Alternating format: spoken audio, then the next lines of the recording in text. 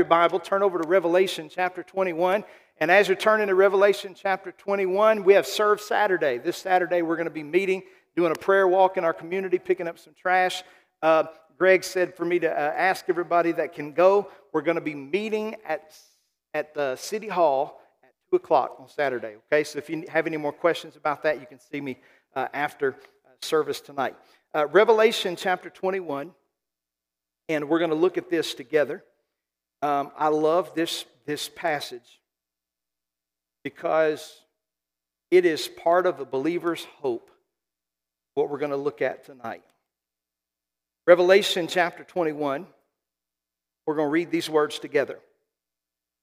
Verse number 1 reads like this. It says, "Now I saw a new heaven and a new earth, for the first heaven and the first earth had passed away. There was also no more sea. Then I, John, saw the holy city, the new Jerusalem, coming down out of heaven from God, prepared as a bride adored for her husband. And I heard a loud voice from heaven saying, Behold, the tabernacle of God is with men. He will dwell with him, and they shall be his people. God himself will be with them and will be their God. God will wipe away every tear from their eye. There shall be no more death, no sorrow, nor crying. There shall be no more pain, for the former things have passed away. Then he who sat on the throne said, Behold, I make all things new. And he said to me, Write, for these words are true and they're faithful. And he said to me, It is done. I am the Alpha and the Omega, the beginning and the end. I will give of the fountain of the water of life freely to him who thirsts. He who overcomes shall inherit all things, and I will be his God, and he shall be my son. But the cowardly, the unbelieving, the abominable, murderers, sexually immoral, sorcerers, idolaters, and all liars shall have their part in the lake of fire, which burns with brimstone, which is the second death." Father, we thank you so much for your word tonight. Give clarity, give understanding. Lord, simplify the difficult and help us to understand exactly where we are tonight. In Jesus' name we pray. Amen. Well, good evening, everybody. We're glad you're here, and we have come to the end of the road. Tonight is the last and final installment of a 16-part teaching on the 16 fundamental truths of the Assemblies of God. We've been going through this, and we've been looking at this for the last couple of months, and we started looking at just our base doctrines on what we believe, and it's been a joy. I don't know if you've enjoyed it. I hope that you've enjoyed it. I've enjoyed teaching it to you because I like to expound on the truths of God's Word and bring them down to where we understand them. I believe it's vitally important that we know what we believe. Amen? And it's important to know what we believe, and it's important for us to be able to communicate that to others when necessary. We've been in a series entitled We Believe and been expounding on our core doctrines of what we believe from the Scripture, anything from the Trinity to water baptism to communion to the Holy Spirit's ministry, the baptism of the Holy Spirit, the rapture of the church, which is the blessed hope. We've looked at the millennial reign, the 1,000-year reign of Christ. We've looked at the inspiration of Scripture, the deity of Christ, the salvation of man, the fall of man, you name it. And tonight, here we are at the end of the road at number 16, talking about the new heavens and the new earth. And I believe that it's going to help all of us to understand it a little bit together. Well, let's read this truth together if we can. Fundamental Truth 16. My notes are in our church app. If you have that, that's why I always say read it together, but I'll read it for those of you who aren't on there.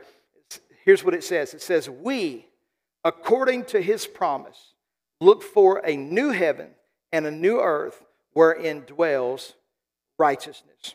I want you to imagine something tonight. Imagine somebody planning a trip to a new and exciting destination, and they receive a travel brochure, right, from a travel agency, okay? Then all of a sudden, this brochure is filled with beautiful pictures, beautiful descriptions of a place, and as they arrive, they realize that that brochure did not accurately portray the place in which they were visiting. You know, we would all be devastated. We'd want a money back refund. We would be at the front desk saying, you know what, I didn't pay for this.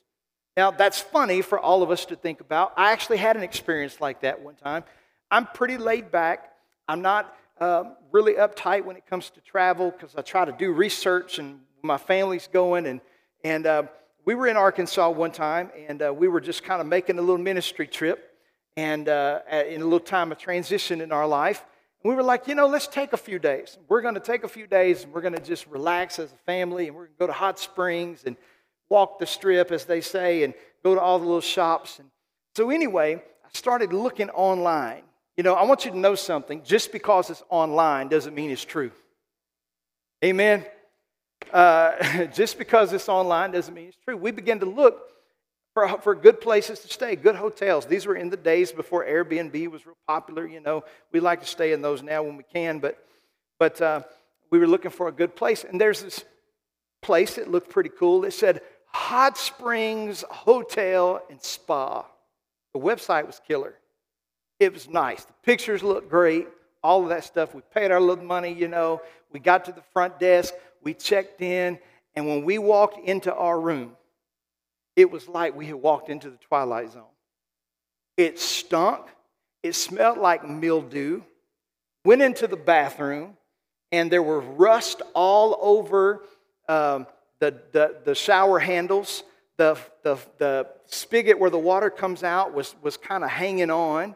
We looked outside of the room. There was trash lined up all down the hallway. And then all of a sudden, some person came walking by dressed in a weird costume.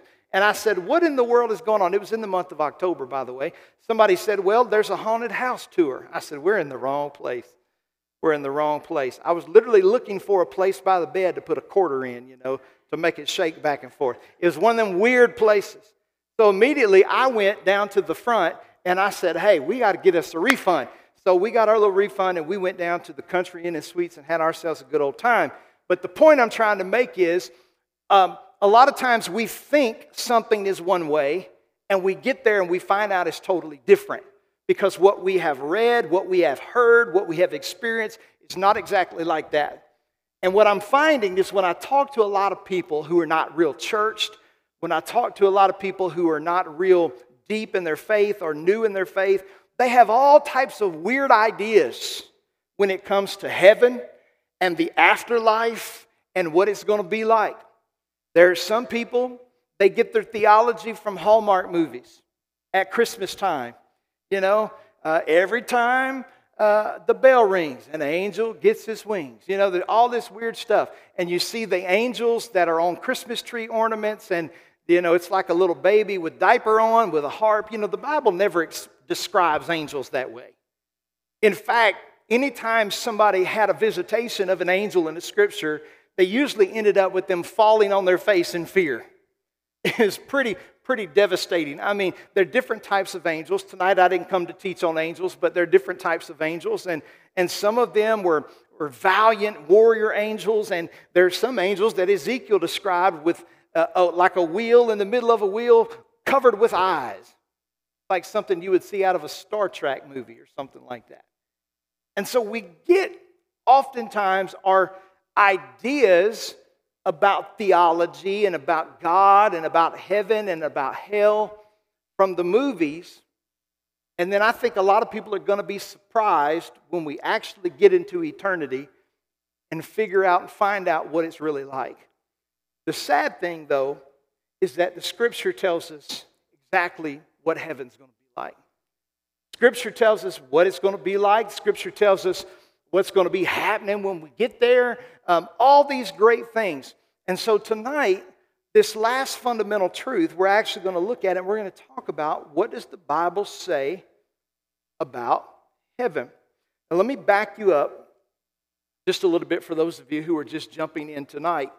We had been talking about various things. We have been talking about the blessed hope, which is the rapture of the church.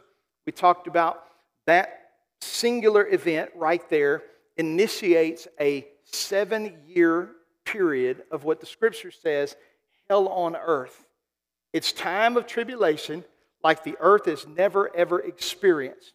Total chaos. The first 3.5 years are bad, but they're sort of calm in comparison to the last 3.5 years. years. It's called greater or great tribulation. Well, the Antichrist comes to power, all of that stuff, and people are, it's the mark of the beast. It's all the stuff that we hear about. And then we came to the point of, at the end of that time, when the Lord comes and smites the Antichrist, and he sets up a literal 1,000-year reign kingdom on the earth. Christ is ruling with a rod of iron. You've got these Israelites who are saved out of great tribulation, which the Bible talks about Israel being saved out of tribulation. There's these natural people that are there. Then you've got the resurrected saints and their glorified bodies. And the Bible says that Satan is bound in the abyss for 1,000 years. And then at the end of that 1,000 years, we talked about it last week, it's a little bit crazy, he is released for a season. I don't know. I wouldn't have done it that way, but I'm not God. I'm so thankful I'm not God. He's got big responsibilities, and he got to make big decisions, and I'm glad I'm not the judge or the jury. Amen. And so he let them go, and of course, theologically, we know that he had to let Satan go so that the people that were on the earth at that time in their natural bodies, those Israelites and those people, they had to make a choice whether to follow Christ of their own free will and volition or not. Of course, the Bible tells us that people revolted with Satan. They took his side. Can you imagine living with Jesus on the earth in the flesh? I mean, like reach out and touch somebody. You can really reach out and touch him. Can you imagine living with Jesus on the earth under his rule, under his perfect government, with no Satan to tempt? He's bound. And then all of a sudden, you would think everybody would want to follow Christ. Didn't. They led a revolt that ended up culminating with the Lord destroying his enemies, adversaries. There's the judgment that happens right there, that white throne judgment we talked about last week of the wicked dead. All of those who were not found written in the Lamb's book of life, what? Were cast into the lake of fire. It's that eternal damnation, which, by the way, I didn't really harp on it a whole lot last week, but it's important for us to realize that it is eternal damnation.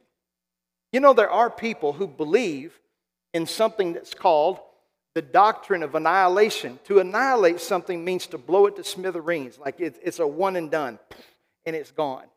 Like there's some people, they say, well, we believe in a hell, but we don't believe it lasts forever. Such people would be like the Jehovah's Witnesses. They don't believe in an eternal hell. They believe in annihilation. But Jesus said it is eternal fire, that it goes forever and ever, and it never lets up. The smoke of their torment goes up day and night, and they have no rest. It's a horrible place. Well, all of that happens, and then this natural earth that you and I know right now, the national parks, the mountains, the seas, the oceans, people take trips just to go and see the ocean. Well, let me tell you what, when all of this stuff is said and done, this place is not going to be like we know it today. Peter said that the earth shall melt with fervent heat, and the elements shall melt it all away. This earth, everything people work for, their cars, their possessions, their boats, their houses, all of these things, God completely renovates the earth. This time he does it with fire. I know you're good Bible students tonight, so let me ask you a question. It's totally appropriate to shout out the answer. The first time we have recorded in Scripture when God totally destroyed the earth was with what? Water, right? That was in the time of Noah's flood. We find that story in Genesis 5 and 6 and 7, and God completely destroyed the earth with a flood, gave us the rainbow, which, by the way, belongs to God and not the ABC people.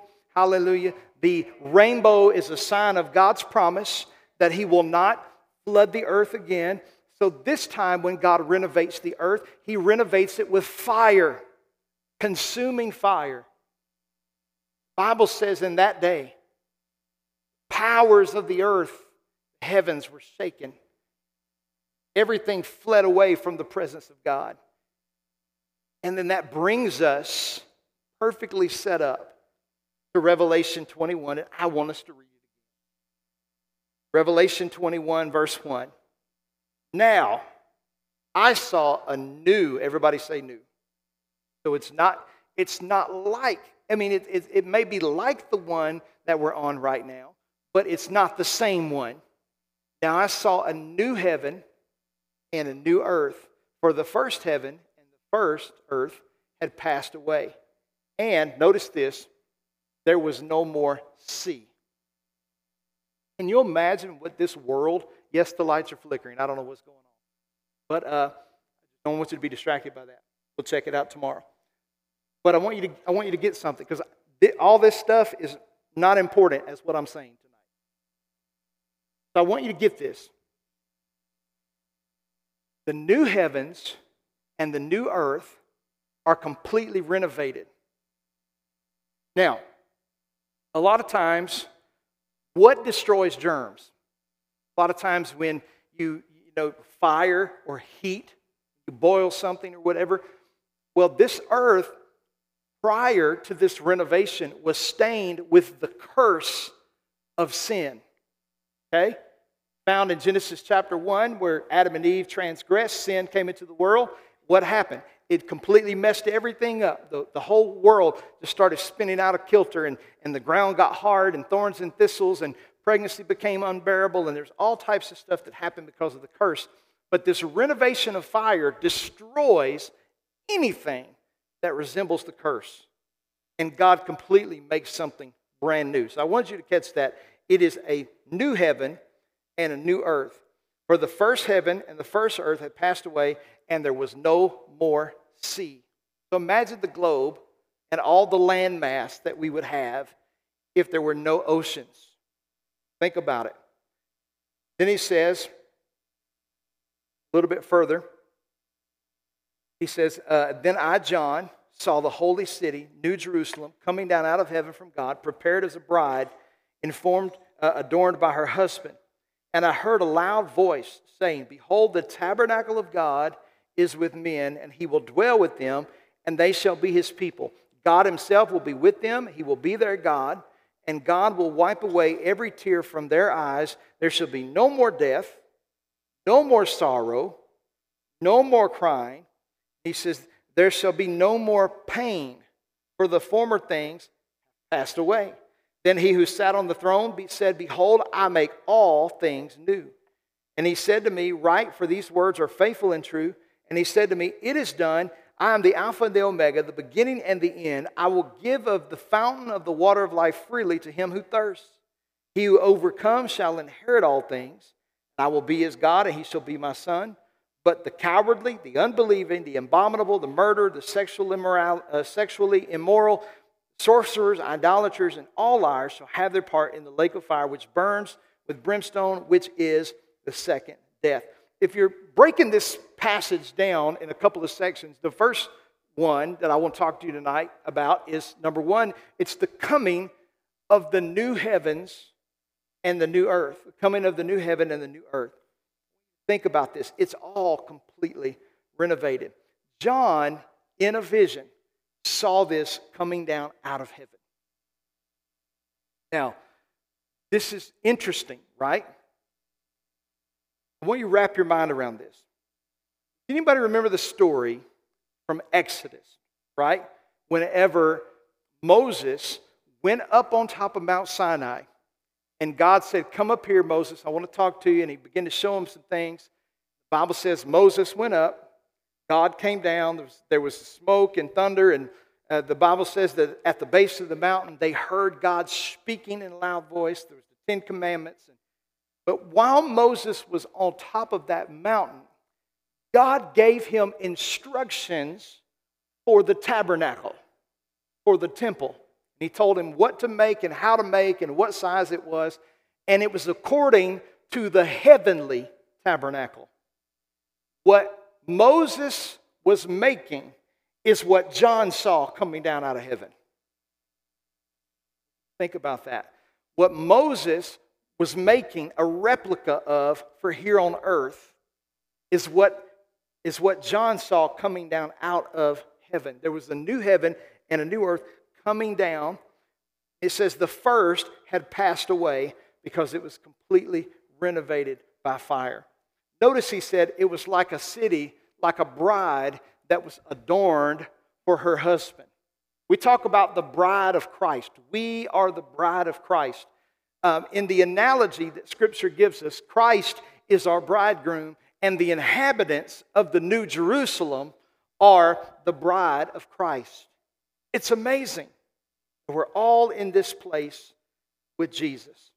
Now, I want to go a little bit quicker tonight, and I want to look at the little second section here. The second section is the glory of the new heavens and the new earth. I want you to notice the glory of the new heavens and the new earth. Number one is this, is that God's presence is always there.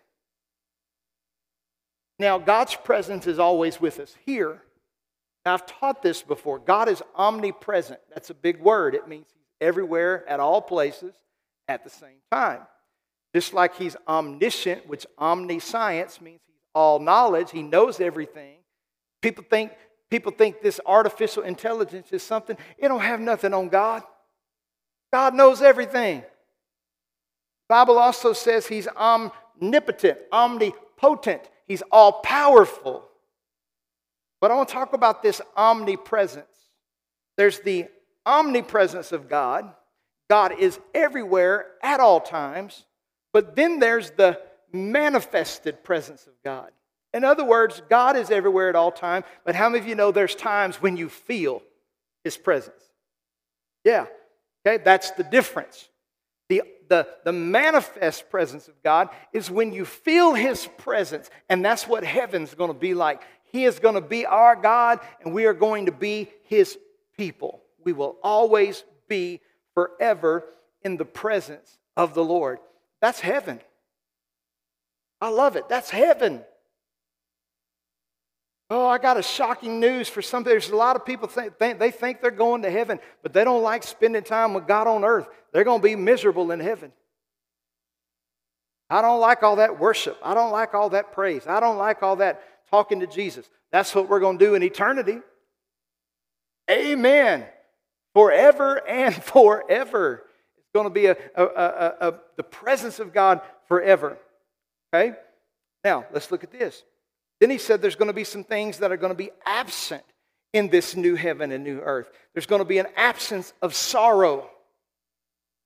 Sorrow. Scripture says He wipes away the tears from their eyes. I don't know if you've ever had a life of pain, a life filled with heartache, disappointment. You've cried yourself to sleep. You've struggled over the loss of loved ones. You've struggled over rejection. You've struggled over all of the things that life brings and affords to us as we live here on this sin-stained, cursed earth. The Bible says in heaven that there will be no more sorrow. Thankful for that. There won't be any sorrow. Then he said there's not going to be any pain either. Now, a lot of times when we think of pain, we associate that 100% of the time with the physical pain. I hit myself, it hurts. I stub my toe, it hurts. I have a headache, I have a stomach ache. We associate that. But what if it's so much more bigger than that? There's emotional pain. There's agony of the soul. I think it's a little different than sorrow. But there's pain that'll be completely absent in heaven. Let's talk about this physical pain for a second. We believe in healing. We preach healing. We pray for the sick. But we all know that in this sin-stained, sick world that we live in, there are still people that we know, even godly people, that still have ailments. They still struggle for whatever reason. We get in a mess trying to figure all that out. Well, let me tell you something. There are people that spend their whole life on this earth in pain. I think about that person who has a pain pump, that has to have pain management all the time, and they love Jesus. And they have to have that medication because there's something wrong with their back or their vertebrae, or there's something wrong neurologically that causes pain. But you know, the cool thing is that when you get a new body, there's no pain. No pain. There is no pain. I heard something pretty cool this week. You know, Jesus, when he was going to the cross, when they were whipping him and they were scourging him as he was walking up Golgotha's hill, he felt every lash. He felt every single accusation. They pulled out his beard by the root. Listen, I don't even like to pull one hair out at a time. Come on, somebody. Hurts. Especially if it's in a sensitive spot. Can you imagine having your beard ripped out by the root? Jesus did. He felt all that pain. But do you know that whenever Jesus resurrected, he was in a glorified body, he revealed himself to his disciples, he still had some scars. Thomas saw the scars. The disciples saw the scars. But guess what? He didn't have any pain. See, when you get to heaven, there's no sorrow, there's no pain. It's a wonderful, wonderful thing. Then there's something else about heaven. Right after that, in that next verse, it says, and there is no more death. I got a question for some of you. Anybody tired of going to funerals? I mean, you know, you expect older folks to die. This is part of life. But, you know, we have tragedies or we have unexpected crises in life where things happen and we weren't expecting them. And it causes our whole world to spiral out of control. But in heaven, there's no more death. Thankful for that. Death is such a painful part of life, but yet it's a part of life. But in heaven, there's no more pain. Physical death is annihilated forever. I want to go over to the next section really quick, and I want to look at the inhabitants of the new heaven. Verse 5 says, he who sat on the throne said, behold, I will make all things new. And he said, write, for these words are true and they're faithful. And he said to me, it is done. I am the Alpha and the Omega, the beginning and the end. I will give of the fountain of the water of life freely to him who thirsts. Notice this. He who overcomes shall inherit all things, and I will be his God. He shall be my son or my child. See, look at the inhabitants of the new heavens and the new earth. Who's going to be there? Well, heaven's going to be a place where the redeemed are there. The redeemed, those who have submitted their lives to Christ, those who have submitted to his lordship. They've said yes to his plan.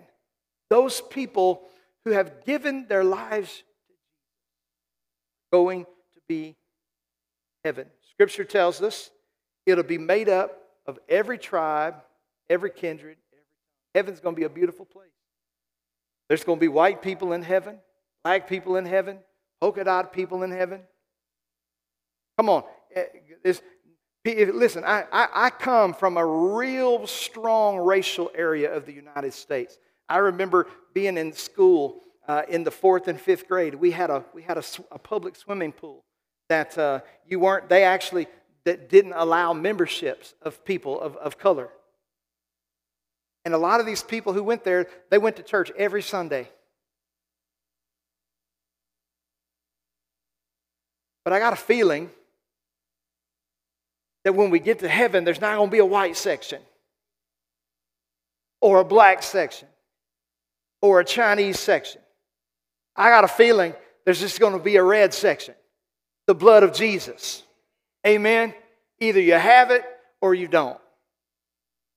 The inhabitants of the new heaven and the new earth are going to be filled with those who have overcome. The inheritance of the faithful will be everlasting life with God in a place, no sorrow, no pain. The blessings of the faithful be the fact live in such a serene place with God forever. No sorrow, no sin, no curse, nothing of that. A wonderful time. So unfortunately, John's having this vision, which, by the way, if you've never studied the historical background of the book of Revelation, you should do yourself a favor and check it out. John was exiled as an old man the Isle of Patmos. They tried to kill him. He escaped. They tried to boil him in oil. He slipped away. Exiled to the Isle of Patmos. It's around 90 AD or so. God, as an old man, showed him what was to come. Had him write on parchment 7 churches of Asia Minor. These churches, he wrote them commendations, congratulated them on some things they were doing great, he corrected them on some things that they weren't doing so great. The book of Revelation is a great book to read. But as we get to this passage of the new heaven and the new earth, part of it makes us happy, joyous, because man, what a day that will be. By Jesus we shall see. I look upon his face, the one who saved me by his grace. But the verse, the chapter, doesn't stop there. And this is what keeps me up at night. I want you to read it a little further with me. It says, but. Everybody say, but. But the cowardly, the unbelieving, the abominable, murderers, sexually immoral. I want to pause right there, and I want you to notice it doesn't just say homosexual. Amen. A lot of times we think God's okay with, a little bit more okay with one than the other. But they're both sexually immoral, and if you read, one of them is abominable. So he covers all of them. Notice what he says. He says, but the cowardly, the unbelieving, the abominable, murderers, sexually immoral, sorcerers, that's those who practice witchcraft, idolaters, and all liars shall have their place in the lake of fire which burns with brimstone, which is the second death. So the last section of this is the exclusion. Number 4, the exclusion from the new heavens and the new earth. And here's the reality, folks. Everybody's not going. Hear what Hallmark says. Doesn't matter what Oprah says. It doesn't matter what pop culture says, what pop psychology says. I got news for you. It doesn't matter how much money Uncle Bill gave to the church if he didn't know Jesus. Doesn't matter how sweet Grandma was if Grandma didn't know Jesus. Because we're not getting into heaven because of how good we are. We're only getting to heaven because of how good He is, and that we've recognized our own sinfulness, and that we've said, yes, I'm a sinner and I need a Savior. There's an exclusion from the new heaven and new earth. Notice he says the unfaithful, the wicked, the unbelieving. Notice he looks at their consequences here. He says they will have their part in the lake of fire, which is the second. Look at that verse one more time. I'm closing with this. Verse 8. Look at the last part of that. And all liars shall have their part in the lake which burns with fire and brimstone. Notice this next phrase. Which is, underline this in your Bible if you're an underliner or a note taker. Which is the, say it with me, the second death. Now I want to give you something really cool. And I'm going to close on this note. Jesus, back in John chapter 3, okay?